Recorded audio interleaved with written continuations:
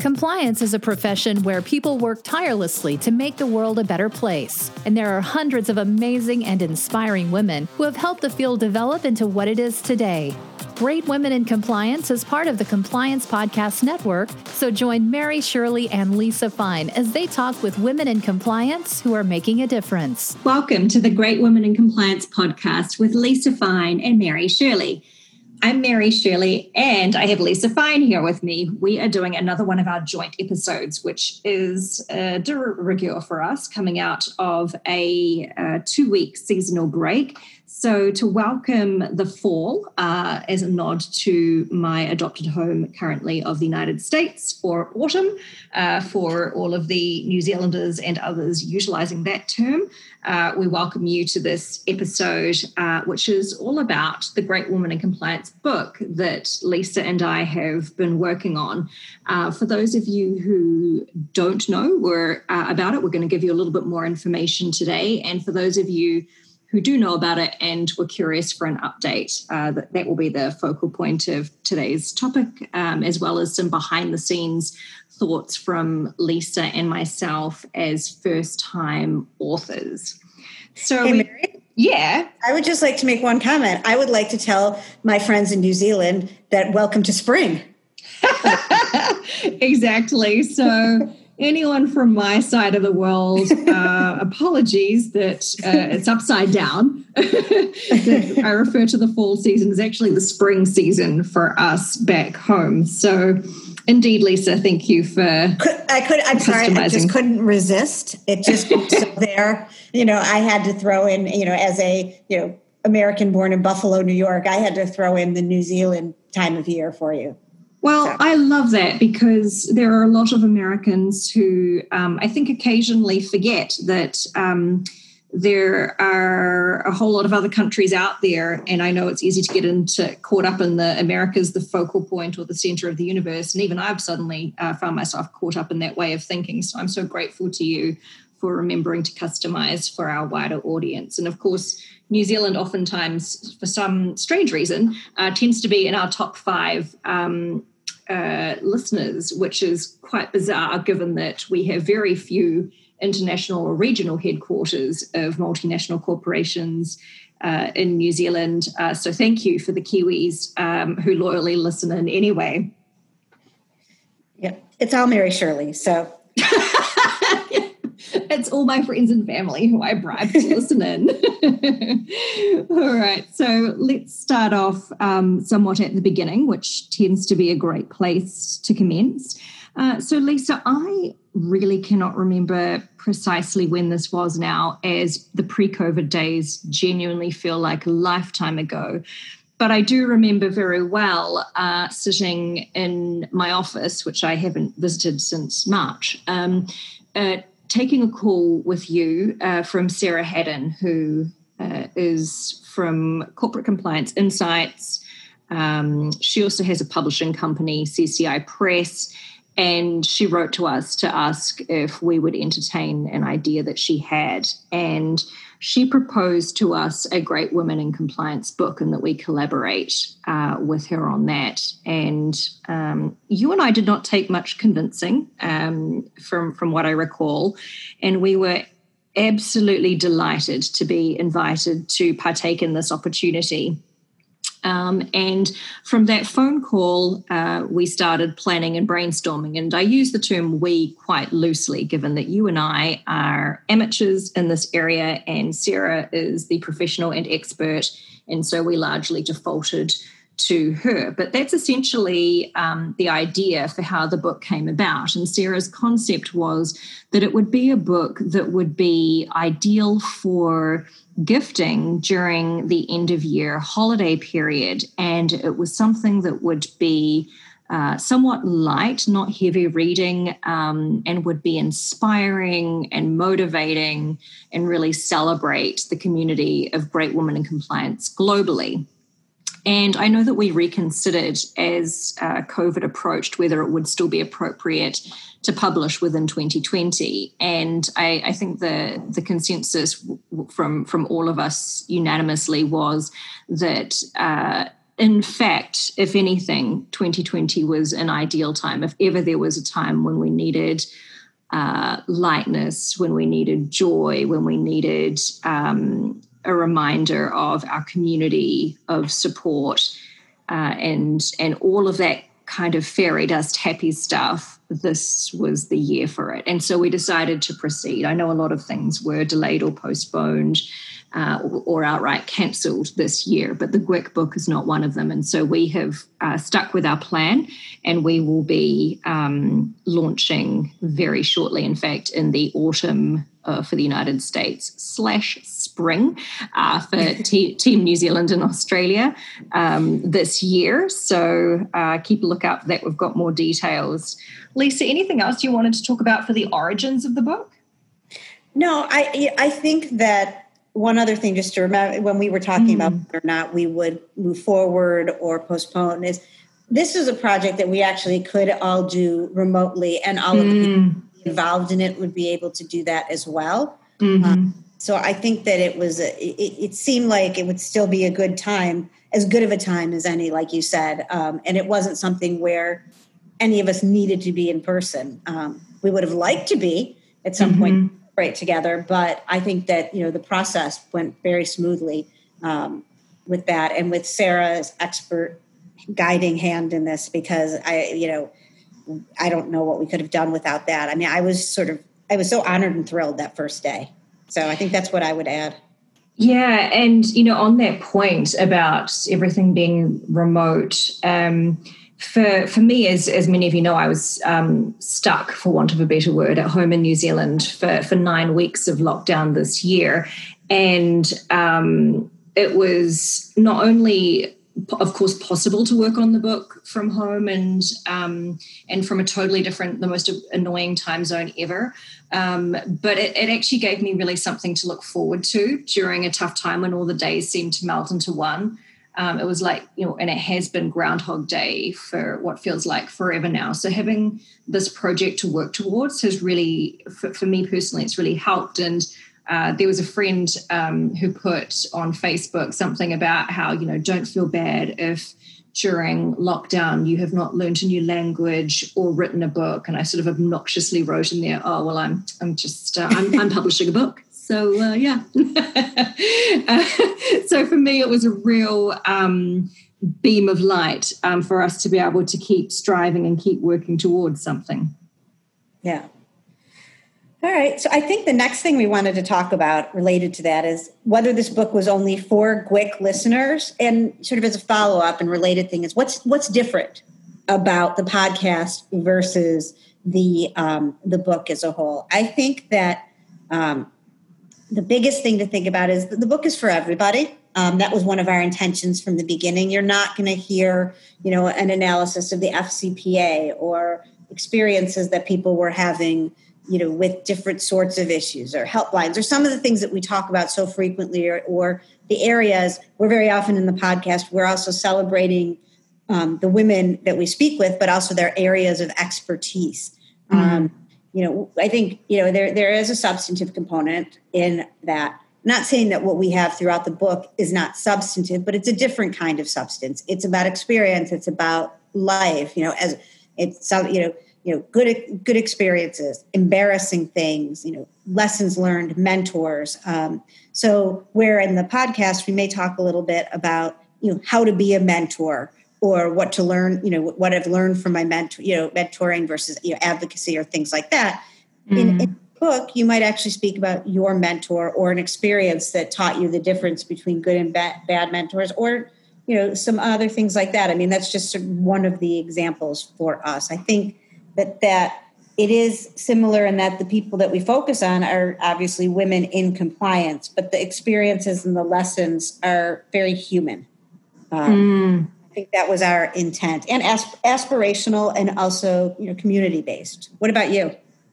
Yeah, I would echo that completely. And while I would say that we are, of course, compliance centric in many ways, I think a lot of the topics that we talk about on the podcast do have good multi-industry crossover. And in several of our episodes, what we've talked about is industry agnostic. I would say that goes further. for the book. And so it would be very cool, I think, if it transpires that, say, HR professionals are referred the book to read because people have enjoyed it and think that their friends in that area or working in law firms, not in the white-collar crime area, would also enjoy it. I think there is a good chance of that happening, and I'm excited about it because one of the things that I know you and I together value is over-inclusiveness, where we can facilitate that.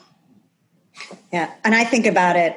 I remember when we started the podcast, I've told this story before, but I mean, we had no idea what was going to happen or if we were going to have listeners. And we're thrilled that now this has evolved into this next step.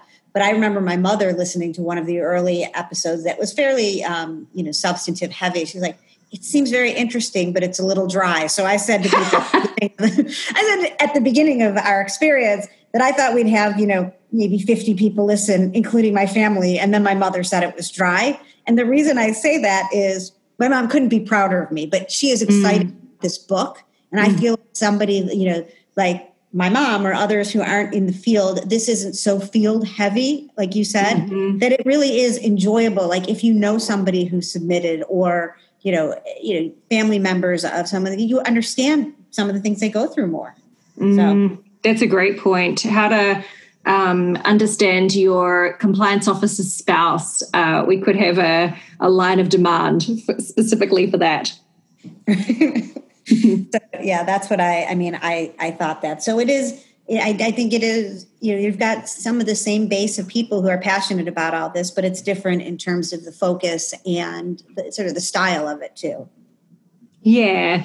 And I think leveraging off that comment, it brings us really nicely as a segue into the next area that we wanted to discuss in this episode, which is what's the book really about and what are some of the key themes that we've noticed. And I'd love to start off this area by talking about what the book is not, which I sometimes find an easier way to describe items or concepts. So what the book is not, I would say, is that it is not a compliance textbook. There are some good examples of those out there. Tom Fox and Dina King, friends of the podcast, each of them have released books that I would more closely describe as being very substantive in terms of looking at core compliance concepts and concrete subject matter to do with ethics and compliance. Christy Grant Hart has done a wonderful series which really focuses on a lot of the soft skills that you need in compliance.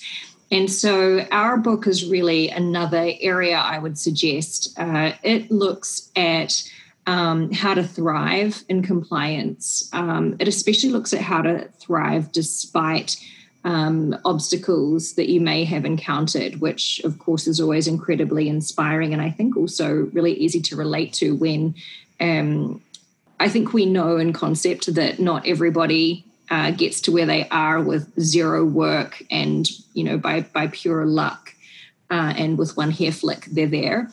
But actually hearing some people's stories and people that you may well know by name, if not personally, who are very big names in the field, I think that's an incredibly interesting aspect of what this book provides.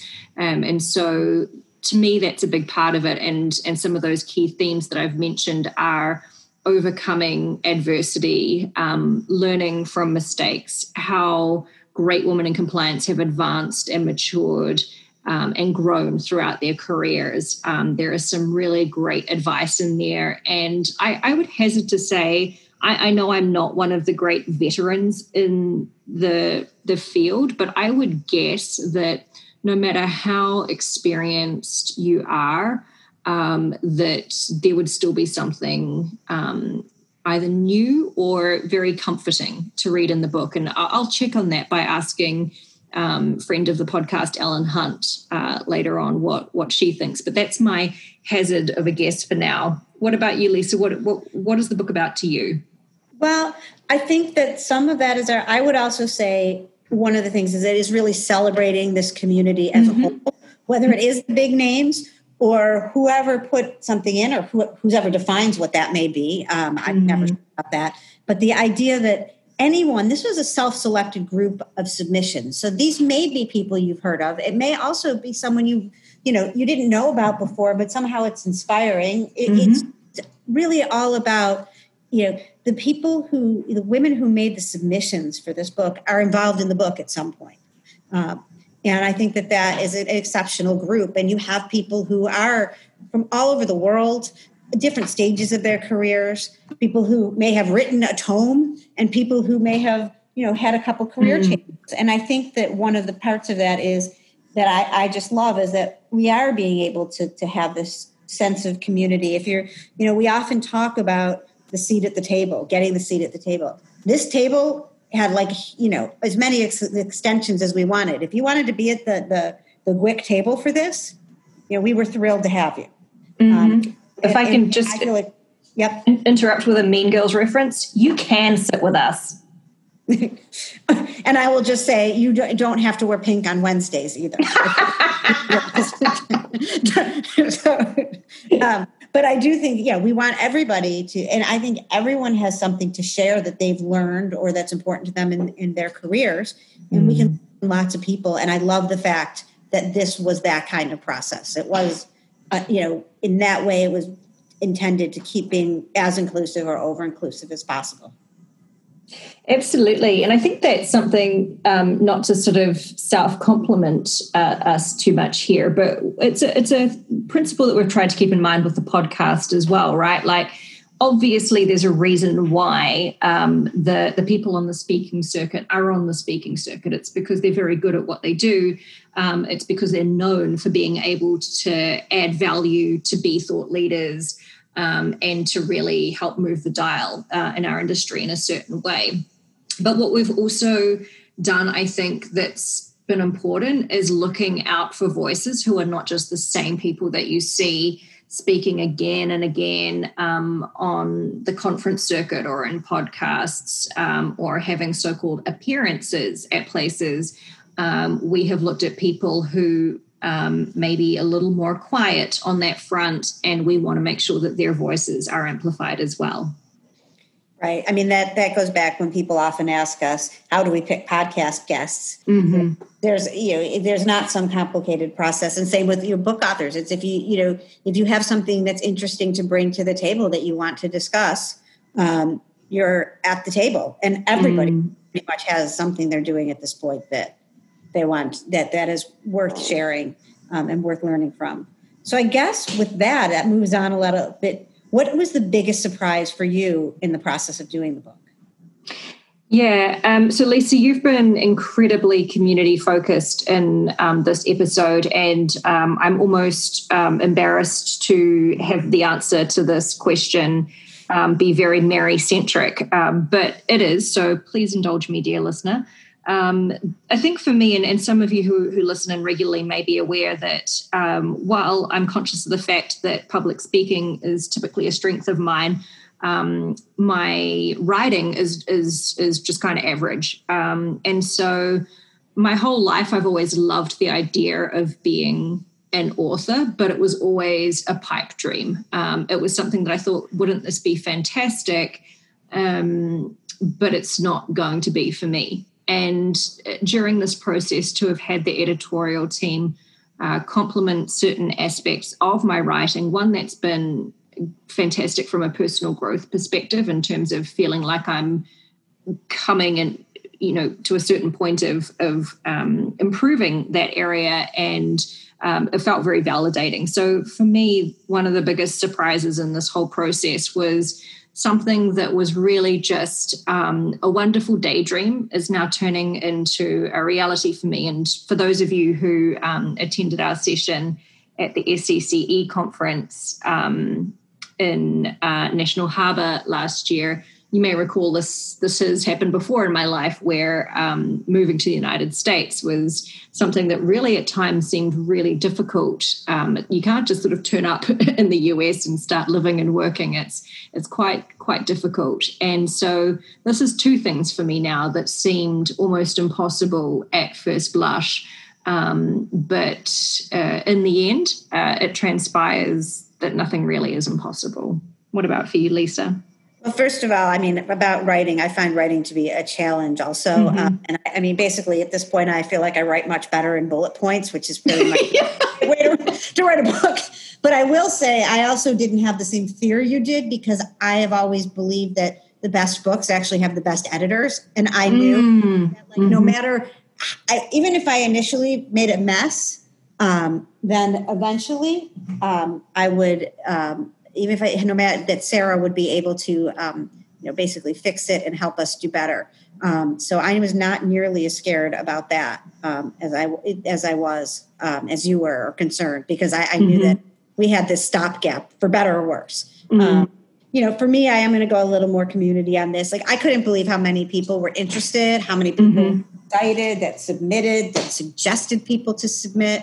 I just felt like that was tremendous. It was just like, people asking to send information. I mean, it really made me feel good. That part, I think, was not that I didn't think people would be interested, but I didn't expect that level of excitement.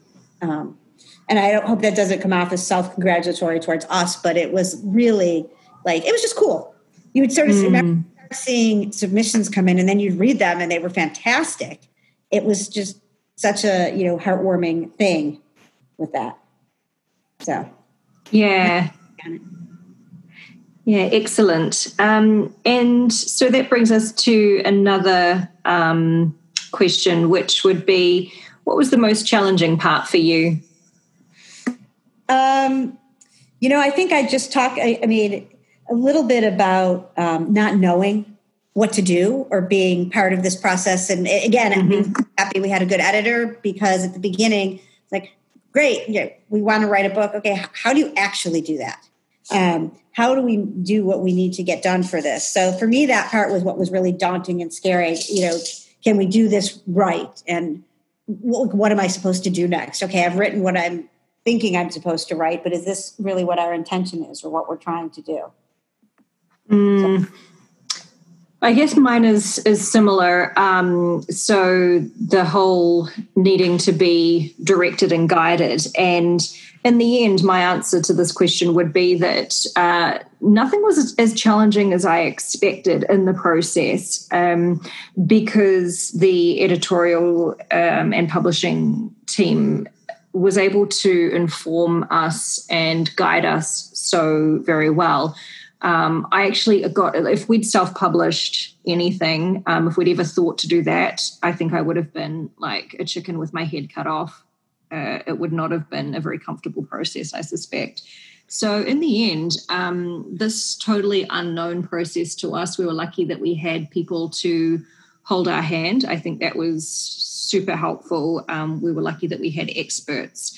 So in the end, it was a lot easier than I had anticipated that it would be. And I think I'll just add one other thing. The time management of it was also a little bit daunting to me, between work, trying to do the podcast, real life, COVID, everything else. I feel like at some points, I never felt like it was so challenging, it was unsurmountable. But there were times where I felt like, wait, I feel like there are so many deadlines and there's so many unknowns. I mean, even, how you'd have your day-to-day COVID life that you were adapting to. So while that didn't slow us down, it sometimes took a feeling of surreal with, this is, I've got to get stuff done for the book, and I want to do this well, and this job and everything. So I do feel like some of that was a little bit challenging, but it was, everything was always reasonable too.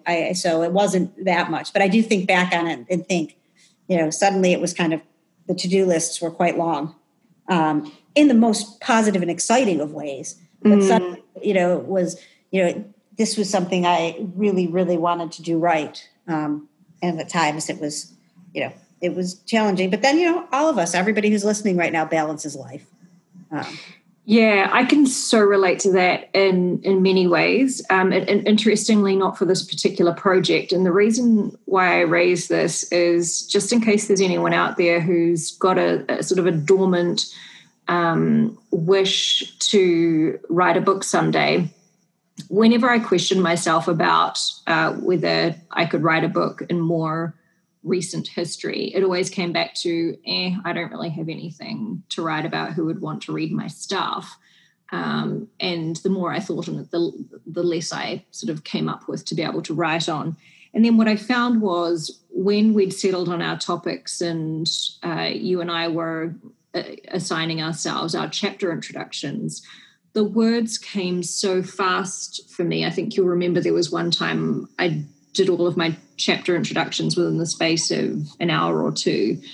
And so what I would say to anyone who would really love to do this but is thinking that they don't have anything there, you'll never really know until you try. So if it is something that you think you might like to do, and even if you don't think you have something that somebody necessarily wants to read, try sitting down with a pen and your ideas and see if the thoughts flow. Because for me, they came out much faster than I had ever anticipated. And whilst there were a lot of other things going on that I can 100% relate to about your description there, Lisa, for some reason, the book was almost my break from all of the other stuff that I felt was hounding me in terms of having to get stuff done, tick off things on my list and bow down to deadlines. For some strange reason, this was easy, and it was not something that I was expecting to be. And I would just make one comment about that, about Mary's and my working styles, because I remember that day very clearly, because it was a Friday afternoon where I was like, I had a whole plan in my mind of these introductions I'm going to do this day. This is the next, this is what I'm doing Saturday, Sunday, Monday. And I just remember while I was finishing this thing at work, like Mary would come up with this like brilliant, interesting introductions. And I would look at that and I'd be like, I can't. Am I behind? What am I doing? But it was amazing. So it's just so funny because our work styles are very different that way. And, within a couple of days, I caught up on my own schedule. But I do remember thinking, I was like, wow, she's really good. She's got it all going right now. Thank you. And it was just it was like a kind of happy day. And it was also a reminder of how we work differently day. Thank you for the kind words, Lisa. But both of them worked really, it worked out really well. Yeah. The following week, we were where we should be, and we were able to talk about what each other were doing. But I just remember thinking, so for those of you who have that moment of, how am I going to keep up with this? It works out. Yeah, the panic monster comes sometimes as well. I find that a good trigger. Yeah. And Mary knows me well enough that in the middle of us, she was doing this, she said, don't stress out. I just got very inspired. Because she knew this was coming at a time where I think I was working somewhere in the region of between 60 and 65 hours a week for work. And so this came as just such a release for me, being able to work on this after some very intense periods of my core job, that I was able to use this in a very, direct that, I don't know if stress is the right word, but just I had a lot of thoughts building up, a lot of emotion, and it was able to direct it into the writing. So you and I have different ways to get from point A to B, but we always see each other at B. And we get there, yeah. Yeah. So I guess right now, we should close off talking a little bit about the launch of the book. What are you most looking forward to about the launch of the book and how we're planning to do that? Yeah, mine's a hope rather than something that's, guaranteed that we're definitely going to see or hear about. But for me, it would be that, this is something that you talk about a lot, Lisa, how compliance can be an incredibly lonely discipline at times. And I'm thinking back to times when I've been a one-man band, or I've been head of a region with no other, physical compliance staff, in the same region as me.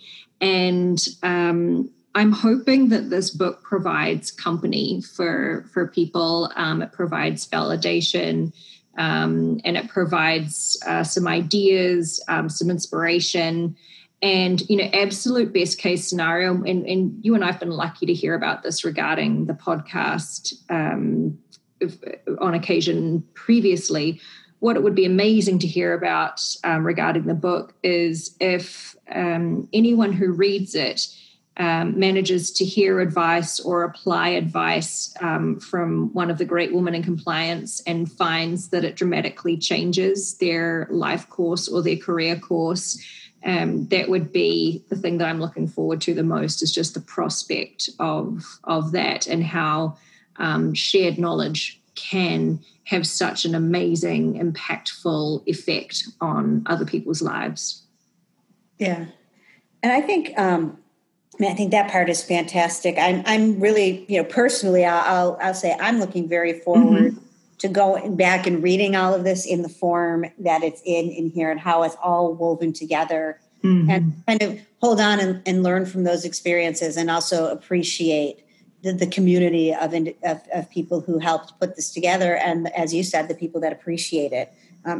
There's a part of me too, that it's going to be kind of exciting to actually have the book, physical book that I had in my hand. And I just, like you said, it's an accomplishment that frankly, I never really thought I would do. And to be able to have the words of so many people I respect, admire, value, in this thing that we were a part of. So that's what I'm looking forward to, of launching it, and that everybody else gets to see all the things that we've gotten to see. Yeah, definitely. Me too. So great. So in terms of ending on a high note, I think we have a good one for you today. So Lisa and I are in the process of planning the launch event, which essentially celebrates the release of the book. And just like the authoring of the book, it is an open lunch table. You can sit with us. And we hope that several of you will consider attending the session, which we hope to have some form of substantive element in terms of there being a small panel. Lisa and I will be sending out a customized drink recipe to make your own drink, to cheers all of the contributors, to cheers all of the wonderful women in compliance that make our profession so awesome.